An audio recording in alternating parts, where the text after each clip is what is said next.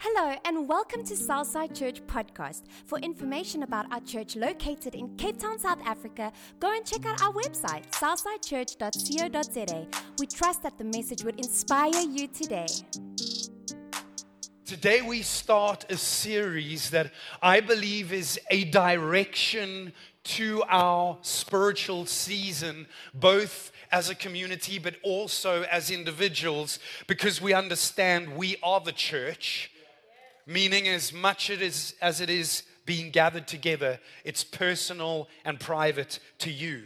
And so today I believe we're beginning to find clarity on our direction together in this spiritual season of our lives. So often we live in the human experience based on the timeline of our humanity. Then we react to things that happen within the boundaries of time and space. You know, we get overwhelmed by what's going on around us on the timeline of our human experience, and we forget that there are always spiritual seasons behind all our circumstances. Book of Proverbs says a wise man knows which season he's in, so he doesn't miss his opportunity in the day of harvest. Although we can get overwhelmed with the obstacles on the timeline of our human experience, we must never lose sight of the spiritual season because there's opportunity even amid the obstacles. And so today I feel that we're beginning to give direction to the spiritual season that we're in. So for the next few weeks, we're going to continue speaking into this, and today I want to begin, and the series is called Devoted. Now, in 1943, American humanist psychologist Abraham Maslow published his theory of the hierarchy of human needs, with man's deepest desire at the top of the hierarchy pyramid being what he called self-actualization. It's the realization of a person's potential, self-fulfillment, seeking personal growth and peak experiences. Maslow describes this level as the desire to accomplish everything that one can, to become the most that one can be. It's about living a life that makes a difference. We all want to know that somehow our lives have made a difference, an impact that is bigger than ourselves. And as followers of Jesus, we're actually invited to fulfill that desire through our devotion to Him,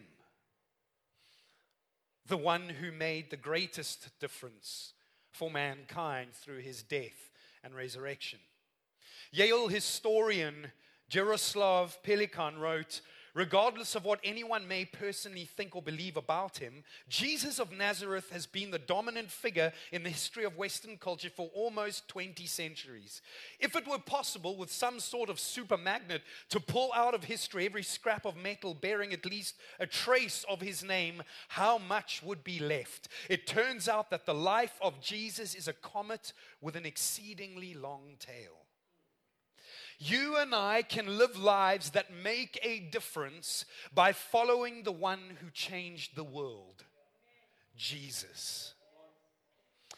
The reason for Jesus' history-making work was His desire to seek and save the lost.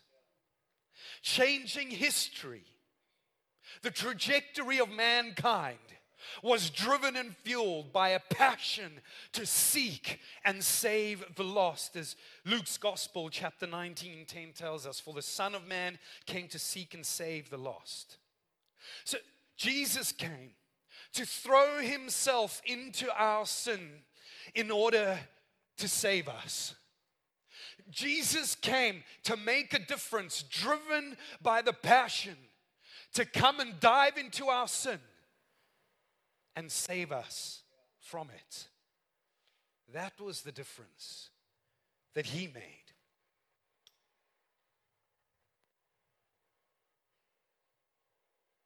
And the difference that we get to make through our lives is all about satisfying that desire of God's heart in seeking and saving the lost from drowning in their sin.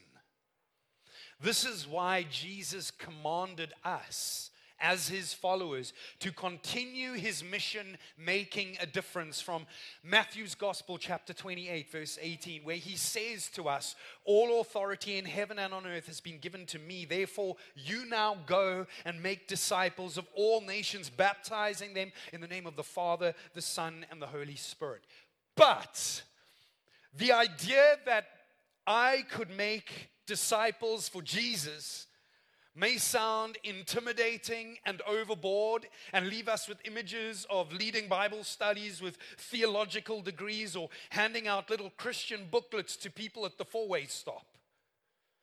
And then we kind of avoid it. We attend church. We maybe try to live good lives. But living a life that fulfills my need to make a difference may just seem a little far off. But that's not true. You see, when we think of what it may look like to live a life making a difference that would lead others to like this hope and salvation that is found in Jesus, we think about what we might need to do, and we're like, there's no chance. But the reality is it's not so much about what you need to do as it is about who you are becoming. In Matthew's Gospel, chapter 5, verse 14, Jesus says of us, he says, you are the light of the world. He says, a town built on a hill cannot be hidden. Neither do people light a lamp and put it under a bowl. Instead, they put it on its stand, and it gives light to everyone in the house. In the same way, let your light shine before others, that they may see your good deeds and glorify your Father in heaven. You can't do the light of the world. You become the light. In this scripture, Jesus spoke of our identity before our deeds. See, the light from your life that leads others to Jesus radiates from who you are before you do anything. Now, in the New Testament book of Acts chapter 2 in the Bible, it's described Jesus' mission and how his people were making a difference through the way they lived in community as the early church. And it tells us when they were engaging and becoming together in community that this happened. In Acts 2:47, the Lord added to their number daily those who were being saved. It's like somehow, in the same way Christ did, they began to cast salvation in the midst of man's sin, making a difference the same way Jesus did. And the Lord added daily those who were being saved. Jesus, who came to seek and save the lost, now had his people continuing to live lives making a difference in which the Lord could add daily to their numbers. Their lights were shining. So what was happening in the early church that allowed who they were becoming to make such a difference? To give you context, let's just start reading from a bit earlier on in the text from Acts chapter 2. So from verse 42 to 47, it gives us the context, and it says, speaking of the church, they devoted themselves to the apostles' teaching and to fellowship, to breaking bread and to prayer. Everyone was filled with awe at the many wonders and signs performed by the apostles. All the believers were together and had everything in common. They sold property and possessions to give to anyone who had need. Every day they continued to meet together in the temple courts. They broke bread in their homes and they ate together with glad and sincere hearts, praising God and enjoying the favor of all the people. And the Lord added to their number daily those that were being saved. The difference God's people made when the Lord added to their number daily those who were being saved started with devotion, not deeds. It all started when they devoted themselves. You see, our devotion or the potential to live a life that makes a difference is determined by what we are devoted to. It's our devotion that is the foundation from which our lives make a difference. The word devoted here in the original Greek means to persist, persevere in, continue, steadfast in. The early followers of Jesus described in the book of Acts were persistent and steadfast in their commitment to one another. It tells us in verse 44 that all the believers were together and had everything in common. What they had in common was a commitment to each other under the teaching of God's word, in relationship with one another, breaking bread together, giving generously, eating together, praying and meeting in homes, unified not by agreement, but by commitment. If you're devoted, you're persistent in navigating conflicts. You persevere in periods of discomfort, and you remain steadfast through the struggles, protecting the unity of the church, because that's what the word devoted means. See,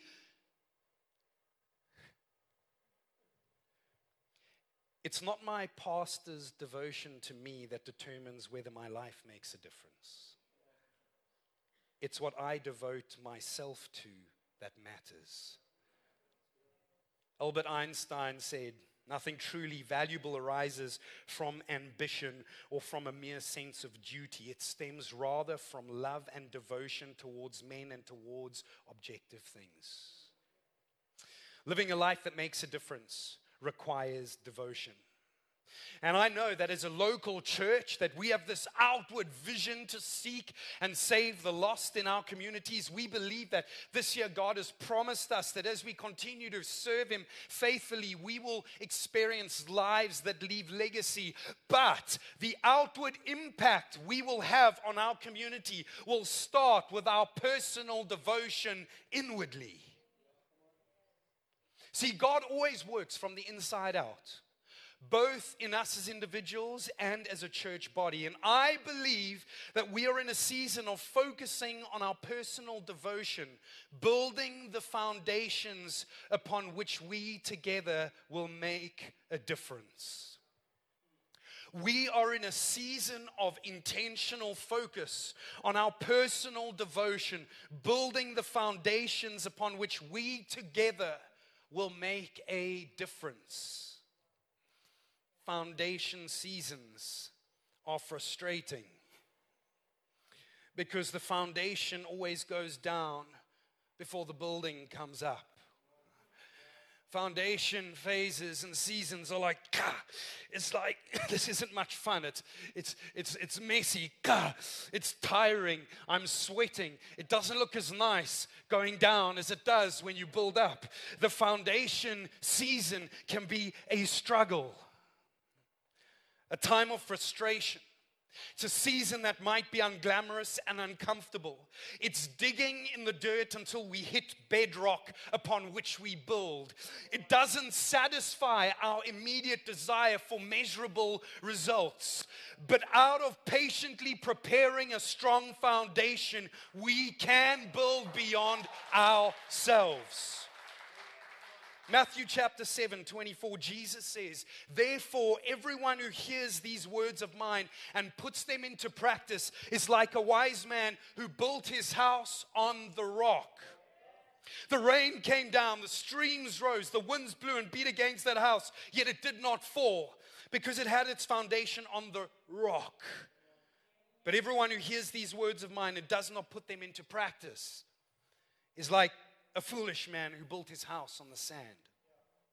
The rain came down, the streams rose, the winds blew and beat against that house, and it fell with a great crash."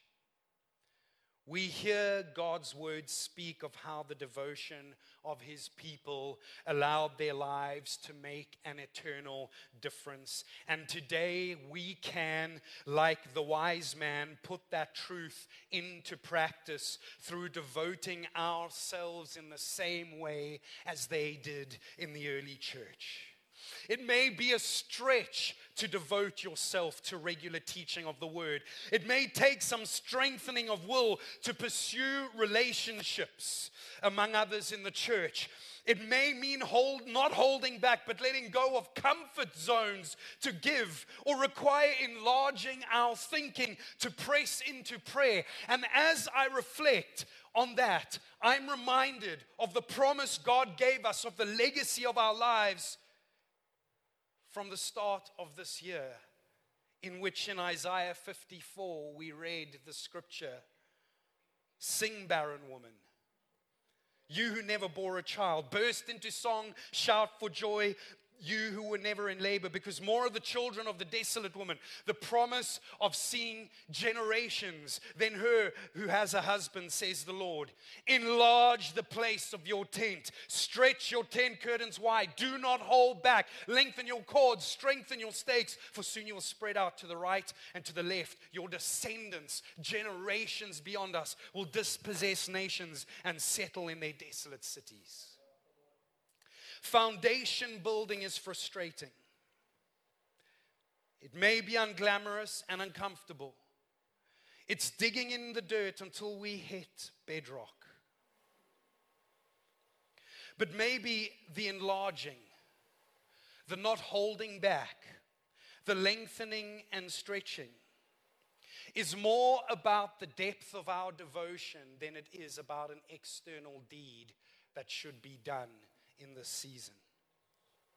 In Matthew chapter 7, verse 24 to 27, Jesus says, "Therefore, everyone who hears these words of mine and puts them into practice," sorry, I'm reading that to you again,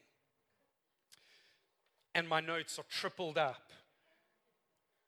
As I said, maybe the enlarging and the stretching, not holding back, is not so much about us doing something externally, as in this season, it is about increasing the depth of our devotion.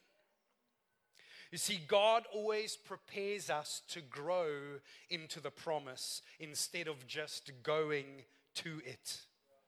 And as we deepen our devotion, we will begin to see our lives make a difference as the Lord adds daily those that are coming to salvation.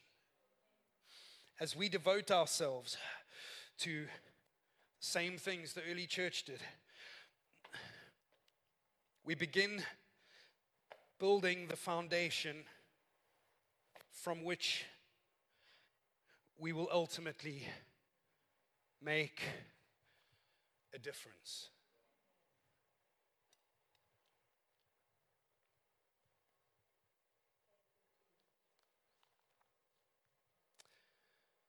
Last week, we referred to Matthew chapter 9, verse 36, where Jesus responds to those that he wants to seek and save in a moment where he just sees this crowd of people.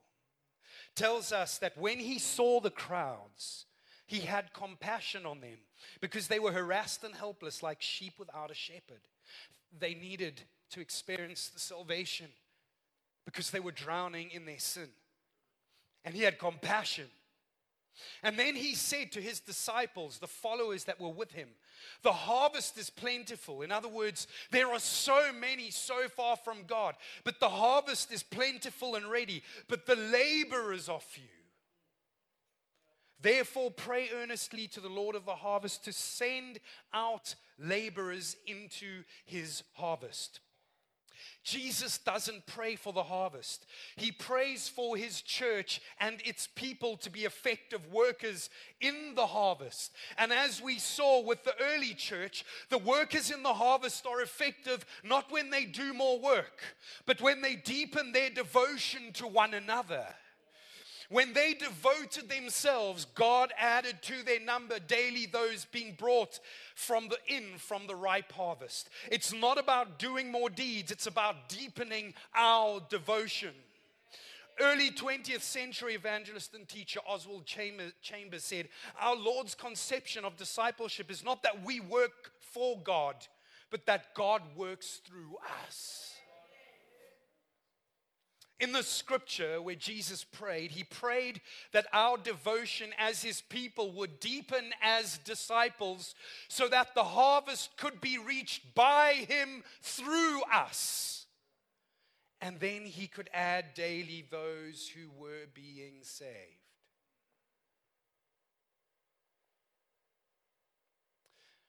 And so, together, as we pursue God's promise of lives that make a difference, leaving a legacy, we start not by looking outwardly at what we are going to do to expand, but by digging the foundation of our devotion to one another.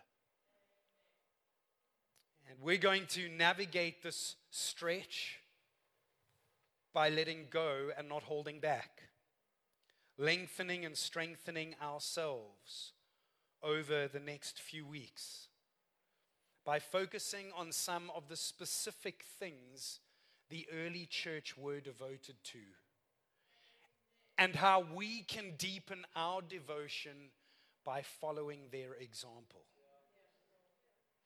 In 2004, a survey called the Reveal Spiritual Life Survey was done in an attempt to understand what factors were vital to Christians growing as disciples of Jesus and not just drawing a crowd. The research was put into a book called Move, described by the president of the American Bible Society, Dr. Lamar Vest. Move answers the passionate plea of a church seeking to find its roots in God's word once again. As I read the book, it was interesting to discover that among the 25 most influential catalysts of growth that had come up in their research, each one of the specific areas to which the early church were devoted was mentioned. And so we will explore these each week as we all together go on the journey of deepening the foundation of our devotion for the greater things God's promised He would do through us. The day like we decided to confess our belief in Jesus as our Savior by calling on Him for salvation was the day we said yes to His invitation of eternal life, even though we had been sinners. But it was also the day we said yes to becoming followers of Jesus as His disciples. It wasn't just, okay, Jesus, I want to know you because I'm saying yes to eternity one day when I die. It was also saying yes to the invitation of being His disciple and following Him today. Yet sometimes we don't grow further than the day of our decision. God wants to grow each one of us from the day of our decision into a disciple through devotion. Co-founder of the Bonhoeffer Project and author of Conversion and Discipleship, Bill Hull, said, "Disciples do more than simply believe. A disciple is a follower. Many believed in Christ, few followed Him. Few dropped their normal life routine to become followers. Note that in the Bible, up to 500 followed Him during the height of His popularity. Disciples made sacrifices to adjust their lifestyles to obey Christ. They were a breed apart. Moving from a decision to a disciple requires not so much doing religious deeds, but deepening our devotion. Because it's not primarily about what we do, but who we become. God has given us vision. He's given us the promise of lives that will leave legacy. That we could make a difference. That we would be given the satisfaction of a significant life, as described by Marlowe in his pyramid of man's most intense need. God has given that to us. It's like, here, your life can make a difference. What we must understand is that God grows us into what He wants to give us. God grows us into what He wants to give us. And so we know that there's a promise given. We know where we need to begin. And it's as we focus on our devotion that we close the gap between what God wants to give us, and through our devotion, building the foundation on which to take hold of it so that we can live lives that make a difference. And so today is not about leaving you with a cool concept. Today is about inviting you on a journey. And the invitation is for you to join me as we navigate deepening our devotion as the foundation from which we together can make a difference.